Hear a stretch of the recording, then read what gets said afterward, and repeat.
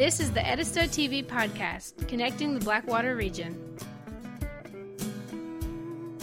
Welcome to another edition of the Edisto TV podcast. I'm Hugo. And I'm Tom. And we are here once again to talk about all things river and the Edisto watershed, the Blackwater region.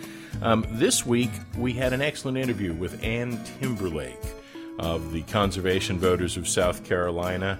Tom, we got to know Ann, I guess, back in the beginning of the 2014 legislative session when we began to get involved in some of the political aspects of this water issue. Ann's group does the annual Conservation Common Agenda, along with, I think, in the neighborhood of 40 conservation groups from around the state. And they had, under the aegis of the Conservation Voters, informational sessions for both the Senate and the House of Representatives in the state legislature, and they were kind enough to invite us to be there for that and sort of lend our voices in support of the water portion of that agenda. So we're going to talk to Ann. We had a fairly lengthy interview with her. Do you want to jump in on any of... Yeah, just also they do the scorecard. They're the ones that are doing a lot to try to influence the legislature and the way that people vote on some of these issues. Yeah, they also do the scorecard thing where they keep track of the conservation voting record of politicians in the state. And as you said, they are in the business of endorsing candidates who they think best serve the conservation agenda on the state and I think national political scene. So Ann will talk more about that and how they came to be in that position as we get into that interview with her. We talked for about an hour, so I think there's a good chance that we'll have about a half hour of Ann today in this edition of the podcast, and then we'll finish up with her in next week's edition, episode 17 of the podcast. Man, we're almost to 20. Getting there. Okay. Did want to mention, last week we talked a good bit with Doug Busby about the safe yield information in the notification by DHEC of a new ag registration on Goodland Creek down near Springfield. And after we talked to Doug for that last episode of the podcast, we received some new information from DHEC on September 2nd. We recorded on September 1st. And they let us know that, quote, "We noticed that there was a typographical error on the informational notice we sent you on 8/28/14. The safe yield is not 818 million gallons per month, as indicated in the notice. The unadjusted safe yield on Goodland Creek there was 609 million gallons a month, so a bit over 200 million gallons a month less than what was originally in the notification that they sent us." And then they say that the safe yield adjusted for two existing withdrawals in Goodland Creek is 485 million gallons a month. And with the requested withdrawal recently approved of an additional 15 million gallons a month, the remaining safe yield in Goodland Creek, according to DHEC, 470 million gallons a month. Right. So the point's still a good one, though. The point we were making, and if you go to edisto.tv/safe-yield, you can see all the data here as well as some pictures of this creek. But the point is still a good point, which is the Walther Potato Farm is currently registered for 400 million gallons a month. They could operate off of this creek, supposedly. According to the safe yield calculation. According to these numbers, which if you see a creek that's 6 inches, deep and 6 feet wide, it's just hard to fathom taking 400-something million gallons a month out of there. So we think it's good evidence that this calculation's wrong, and we're going to try to keep gathering information and make the case that this number has got to be calculated in a different way. All right. And I will mention that notice of the updated safe yield information on Goodland Creek came to us from Charles M. Gorman, the Director of Water Monitoring, Assessment, and Protection Division, Bureau of Water, South Carolina Department of Health and Environmental Control. And one of the things that is on our list of things to do here at the Edisto TV podcast is to hopefully get someone or several someones from DHEC on the program with us, because their state agency, there's a little bit of protocol apparently involved in getting that done, but we have been, as they say on CNN all the time, efforting towards getting somebody on to talk to us. Well, I hope DHEC would be willing to talk to us about this, and even if it's just a technical discussion, like I'd like to see how the numbers actually work. Yes, I do think that is a possibility. They have people who are in charge of talking to the media, which I guess we are in some tortured sense of the word. So hopefully we'll be able to make contact with them and work out a way that we can have somebody from DHEC come on and talk to us in the interest of getting good information out to the people of South Carolina. Moving along, been a fairly busy week online on Edisto Concerns and the Edisto TV webpage. What's up this week? Well, first of all, you just mentioned Edisto TV has added the Safe Yield page. Right now we have the information from Goodland Creek registration up as an example of how some of the Safe Yield numbers work, and we have been talking backstage about the possibility of getting some of the other registration information added to that page so that we can give more and fuller examples of what's up with the Safe Yield calculation. In terms of water shortages, all sorts of news out there. This is a very trendy issue. There was a blog post from American Rivers on low water levels in the Ace Basin. That was by Steve Gilbert of the South Carolina Wildlife Federation. He was formerly, I believe, with the DNR here in South Carolina. And I thought what Steve wrote was very thoughtful and useful in terms of framing the issue here on surface water withdrawals. Any thoughts on what he had to say there? Yeah, well, he was focusing on the same thing we did a few weeks back, which was the Salkehatchie and fish kill, and the fact that is 1/3 of what feeds the Ace Basin, and of course the Edisto is another third. We are the E in Ace. Right. So we see, this. The Ace Basin is something we probably need to talk about more because it is such a treasure, recognized around the world as a treasure, and yet 2/3 of that rivers feeding it, are having some concern, some issues. Absolutely. And low water seems to be something of a theme for the week. We have a link on the Edisto Concerns page to an online story on water shortages in Indiana. That's one you posted, Tom. What caught your eye there? Well, a couple things. One is the quote in there that says local water supplies are insufficient for meeting future public needs. They also noted that agricultural use and irrigation is on the increase, and so that's a continued concern. And it's a limited resource, and we're seeing the demand go up and not down. And so I think it's happening everywhere. These big agricultural states in the Midwest are starting to see it, and so we just have to be able to address it here. Yeah, and I will point out that we don't really exercise a great deal of science in how we find these things to link. I'm sure there are plenty more stories about water shortage out there that we have not linked to the Edisto Concerns page. And actually, users out there who are visiting that page, if you find stuff that is along these lines, please post it to the page. Or let us know, and we will, because we are always looking to find more information.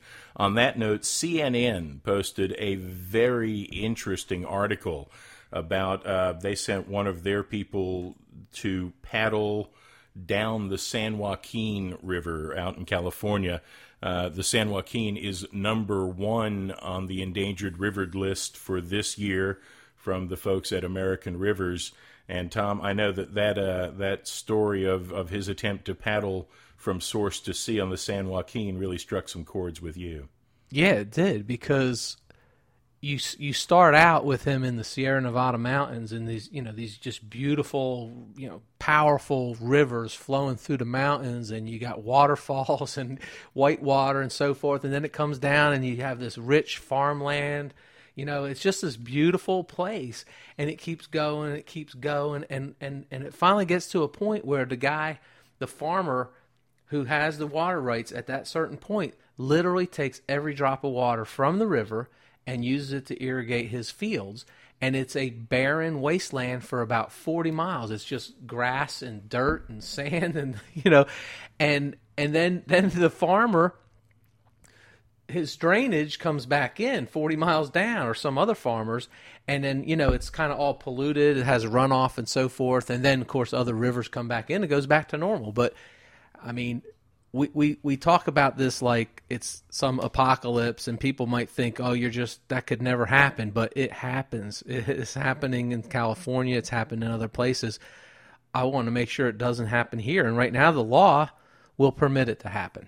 Well, there are some differences, and we invite people who are interested to go to the Edisto Concerns page. There is a link to this article there. I think it'll also be in the show notes on the Edisto TV site. One of the things that is different out in California is that the San Joaquin sources up in the mountains. It comes to a reservoir, and if I'm remembering the way it works correctly, downstream of that first reservoir, they actually channelize some of it off to, I think, the Central Valley. The river gets split up and sent in 3 different directions at one point. Right. And the original course of it is where Tom was talking about it running out of water altogether for stretches. So anyway, it's an interesting article about another river, but it really does raise some genuine concerns about whether similar things could happen to our rivers here in South Carolina. One of the things that we talked about at a fair amount of length in the interview with Ann Timberlake was this story of the San Joaquin and whether or not there are some warnings in what's happening there for us here in South Carolina and what could happen to our rivers. And so that's part of the conversation, and if y'all are interested in reading the article itself, we certainly recommend it. As a paddler, I found it a little bit distressing that the guy who wrote it was such a non-paddler, but... Yeah, but to me, though, the big takeaway is we have a culture here that has a certain level of respect maybe for rivers and the natural resources or something like that. And so you can't imagine someone who thinks it's okay to take every last drop out of the river. But we have proof that there are people who believe that that's okay. And in fact, good for farmers, good for people who eat food, good for, a lot of things. And it's just the price you pay for progress. And so I want to make sure everybody knows that there are people that believe that, and they are, they would love to take our water. Yeah, we have said from the outset that we felt like we were extremely lucky that the folks at Walther Farms, once we made our concerns known, were willing to come to the table and talk about it. But we said right along that just because they were nice doesn't mean the next folks coming down the road with an equally large registration or larger wouldn't, just tell us to go stick it in our hats. So, we'll keep an eye on this, and as I say, we had a good conversation with Ann about that, amongst other things. 2 other things online this week. Like I said, we got a lot of them. One was I posted a video clip of a black rat snake that I found around the house the other day, and thanks to the miracle that is the internet, for some reason 900 people have looked at my clip of my snake, so... Thanks. That was a good-looking snake. It was what was it, maybe 8 feet long? I mean, just a little 5-foot black rat snake, but very mellow. It looked big to me. It was a pretty nice snake, and you had some great shots of it. All right, and one other news note there. September 3rd was the 50th anniversary of the Wilderness Act, and for those of you who maybe weren't around 50 years ago or don't remember what that was all about, we talked with Ann Timberlake a little about that, because that was a really vital groundbreaking piece of legislation back in 1964 when it was enacted. Also, want to make sure we mention the Conservation Voters Green Tie Luncheon that's coming up on September 17th. 17th, yes. Okay, and I believe we gave Ann an opportunity to promote that during the interview, so we'll probably hear about that towards the end of this week's episode of the Edisto TV podcast. We're going to take a quick break, and then when we come back, we'll jump right into our interview with Ann Timberlake of the Conservation Voters of South Carolina. Hey, this is Tom from the podcast. It's football season, and Tyler Brothers has Carhartt collegiate gear for Carolina, Clemson, and Georgia Bulldogs fans. We also have beautiful game day brand boots at $100 off their list price. Visit the store in Wagner or check them out online at tylerbrothers.net. Tyler Brothers, the place to go when you want to stay away from those superstores. For more information and archived podcasts, visit us at edisto.tv. And Tom, as I said, we've got a lot of Ann Timberlake to get on. We've already talked for about 10 minutes. We try to keep the podcast to around half an hour. So we're going to get some of Ann's content in today. Then next week we will have more Ann Timberlake on episode 17 of the Edisto TV podcast. And also, looking ahead a little bit, we have Garrett Jobsis of American Rivers, based out of Columbia, South Carolina, who is going to be talking to us the following week. So the agenda is starting to fill up. People are beginning to listen to the podcast and enjoy it, hopefully. And with that, let's jump into our interview with Ann Timberlake. I guess it would be good to start with maybe just telling us a little bit about who you are, what your organization does, and maybe a little bit of your background, how you ended up in this position. I'm Ann Timberlake. I'm Executive Director of Conservation Voters of South Carolina. And this is an organization that's a little over 10 years old, and I was recruited to be the first Executive Director. Conservation Voters was actually formed to complement the good work that organizations were already doing in South Carolina to, protect natural resources. But many of those organizations were tax-deductible nonprofits and therefore were not able to make endorsements of political candidates. They were not as free to advocate or do scorecards and report on how legislators vote. So Conservation Voters kind of fills that void in our community. And then in addition, we bring together organizations around the state, really over 400, I wish it were 400, 40 organizations around the state in support of priorities for each legislative session, so conservation priorities. We like to say that we're making old-fashioned conservation values in South Carolina a priority for legislators. So that's a little bit about Conservation Voters, but my background in how I got here is, I guess, was not a straight pathway, but I grew up in Columbia. I went out of state to Tulane University.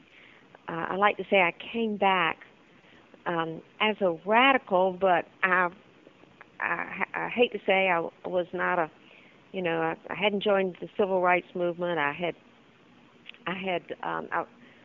It was that era, because I graduated from college in 1968. But I came back as a tree hugger. So there was also about the same time, 1970 was the first Earth Day. So by that time, I had discovered the Sierra Club. There was only probably less than 100, probably less than 50 members of the Sierra Club in South Carolina at that time. And so this was sort of the beginning of conservation, sort of more, I would say, activist conservation in South Carolina at that time. We had groups that did exist. There were groups like South Carolina Wildlife Federation, and there was a small group of Audubon Society active then. I think Nature Conservancy maybe opened their office at about that time. But as far as sort of grassroots activism, Sierra Club was really a good training ground. And those early fights that I worked in were things like protecting the Congaree Swamp, establishing the Congaree National Park. Otherwise, it was going to be cut. It was privately owned, and the landowner had taken good care of it for almost 100 years. It had it on a very long rotation. It really only cut a little bit of cypress when they first bought the property. So essentially, it was never cut. But they'd reached the point where they were going to begin cutting it. So by getting it established as a national park, which took an act of Congress and took about a 4-year grassroots campaign, that was an exciting early campaign to work on. We worked on things like the Chattooga River being designated as a wild and scenic river. Worked on a lot of different issues in both North and South Carolina.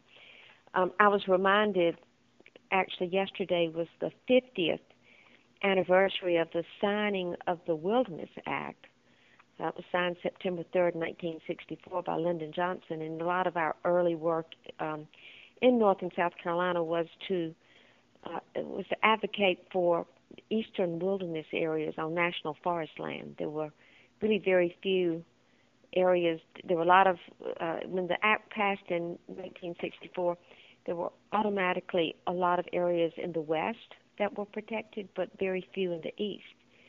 And so one of the early areas, there was actually a combined effort to pass an eastern wilderness bill in I think it was in 76, I'm not sure, 74 or 76.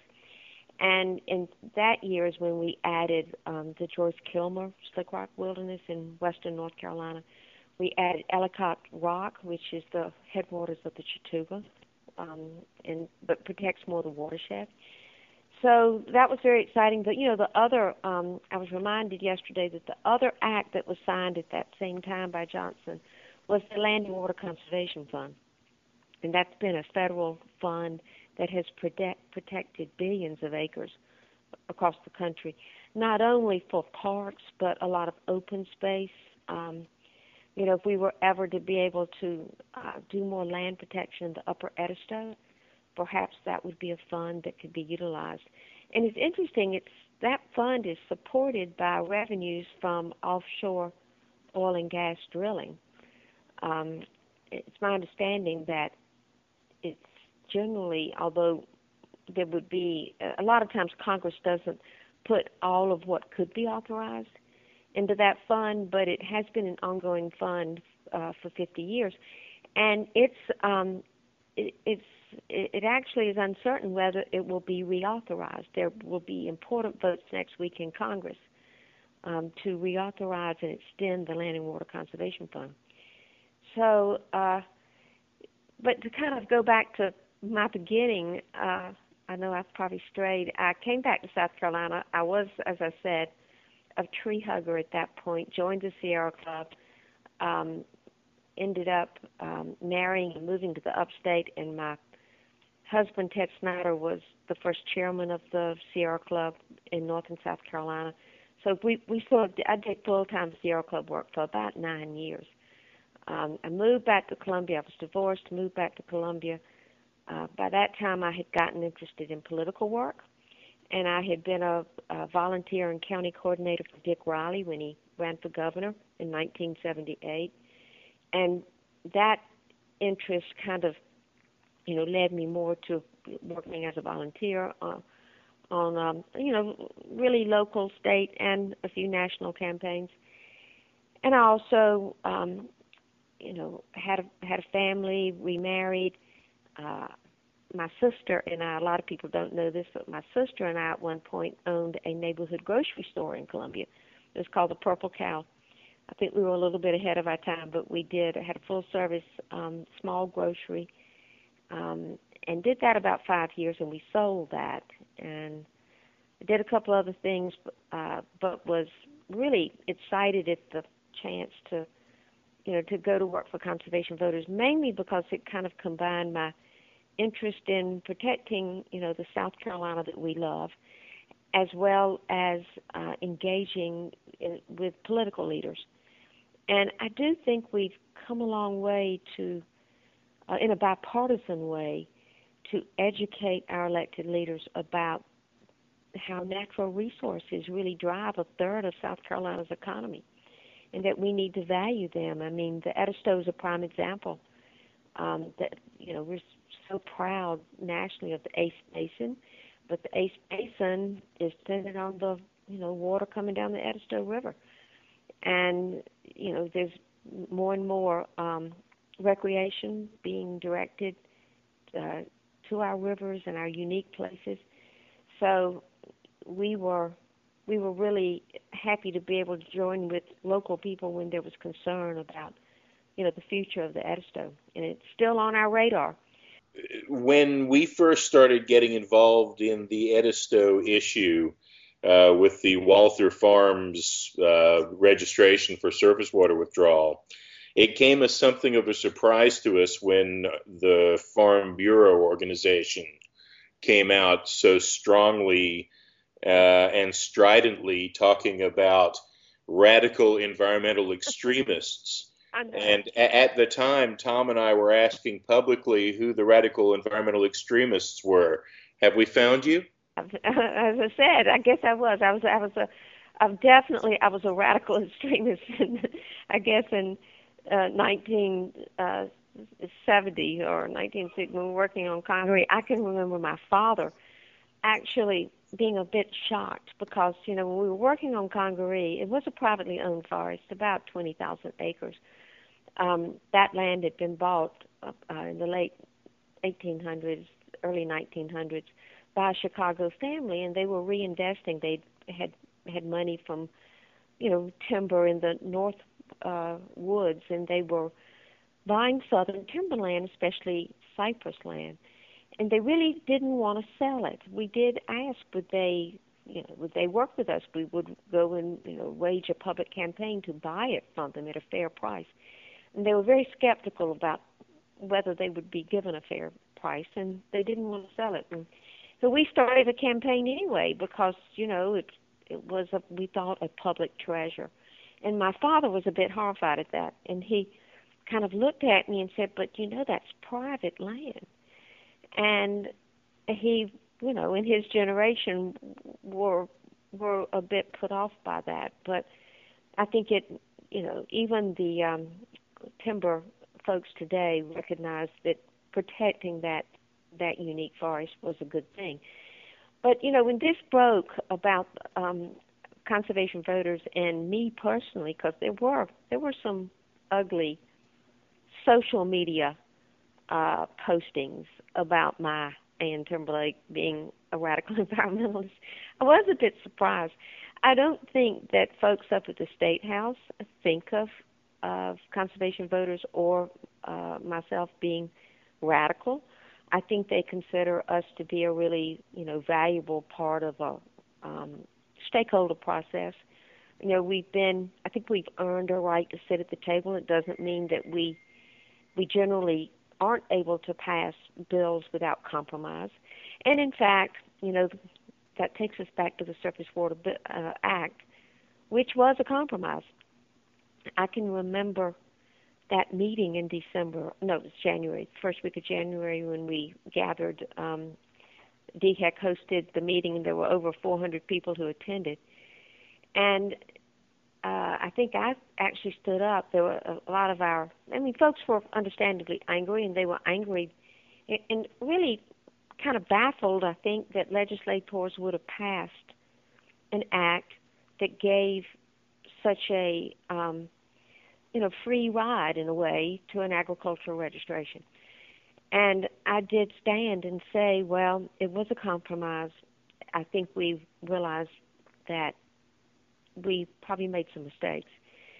But in defense of the senators and representatives, it was represented to them that this was the best we could do. We worked for 4 years to pass legislation.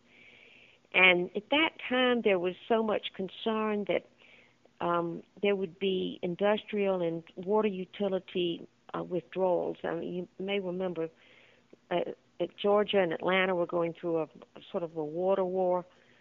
There were threats about, Atlanta could just put a straw into the Savannah and pipe it over for their use.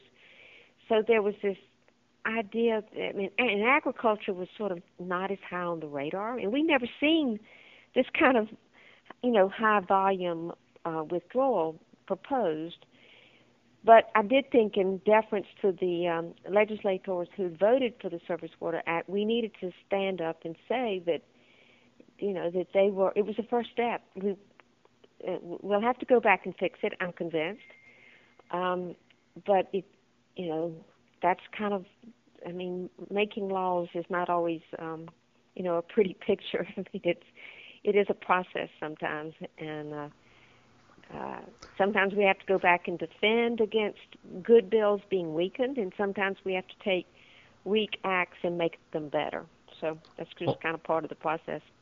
And I guess back to the radical environmentalist idea, what I've seen and heard from you has does not really seem very radical to me. It seems like you always seem to consider, like you're not saying we should, claim all private land and protect it, or we should, keep businesses out of our water. I mean, everything I've seen and heard from you seems to be about a balanced usage of our natural resources. I mean, how do you stand? Do you feel like that you propose a balance? Oh, absolutely. And the conservation community in South Carolina, I think, has always been very mainstream. We have, as I mentioned, we've been bipartisan. We work with Republicans and Democrats. Unfortunately, a lot of environmental issues in Washington, D.C. have gotten very polarized and sort of branded with one party or the other. And that is not true in South Carolina. And I think it goes back to sort of this being balanced.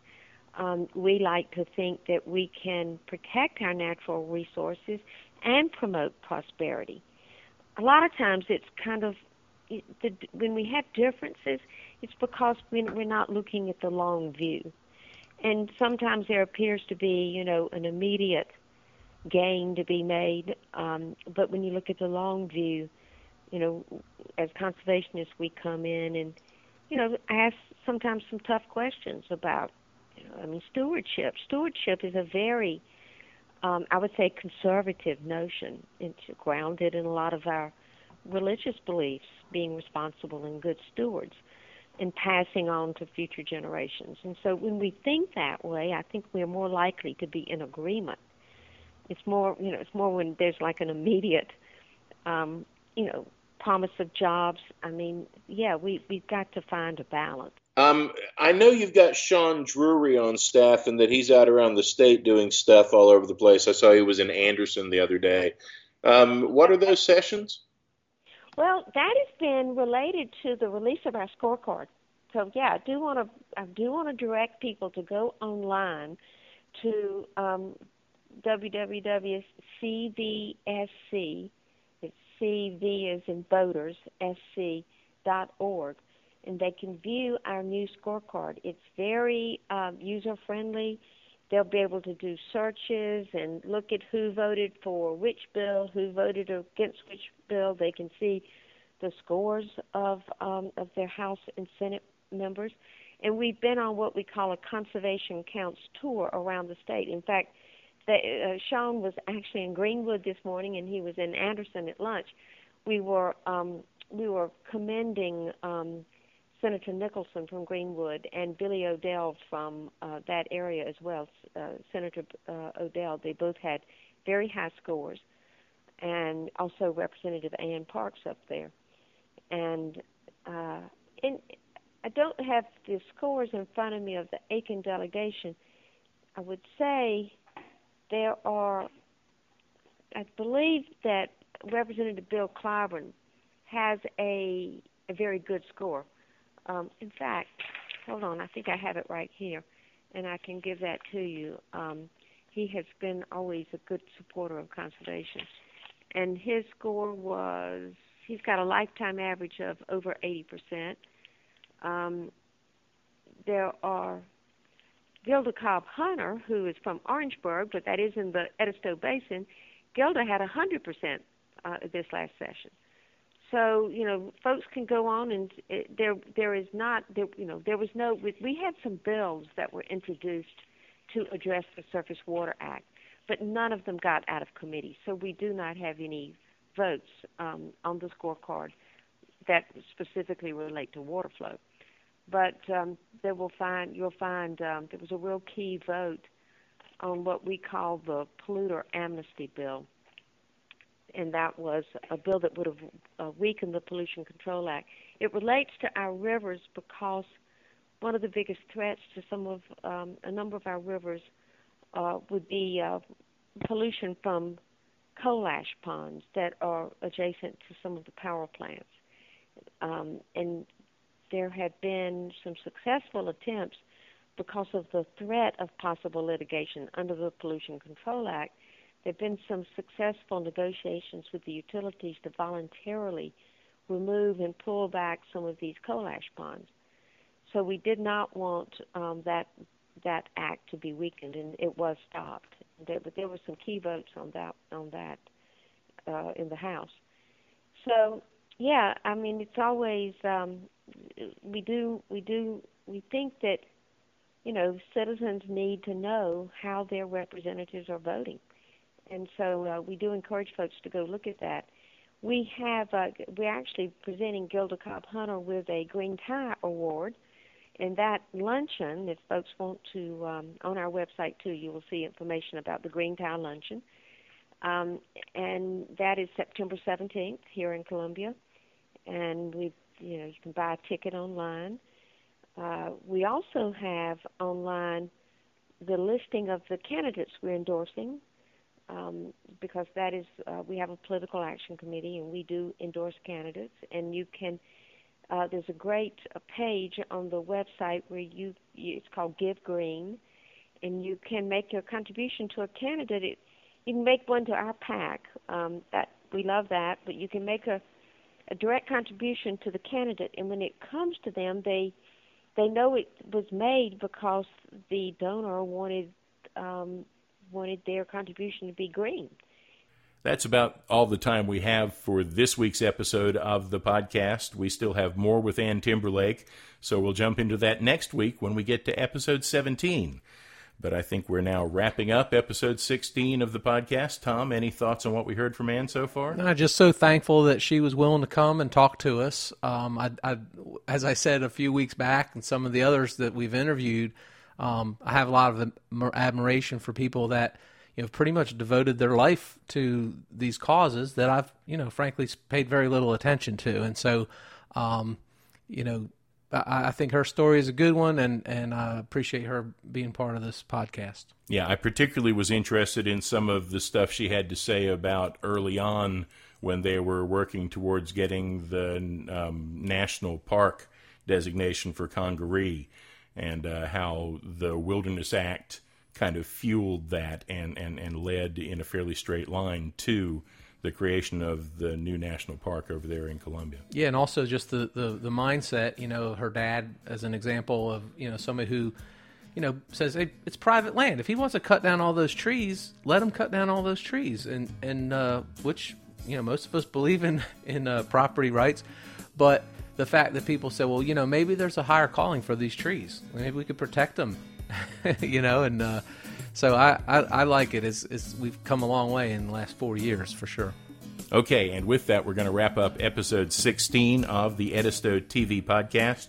Would like to invite you to join us again next week as we wrap up the interview with Ann Timberlake and talk some more about the water issues facing the Edisto, surface waters in South Carolina, the waters of the United States, the waters of the world, and any water we can find off planet. We'll see you then. This is the Edisto TV podcast, produced by Edisto TV, connecting the Blackwater region.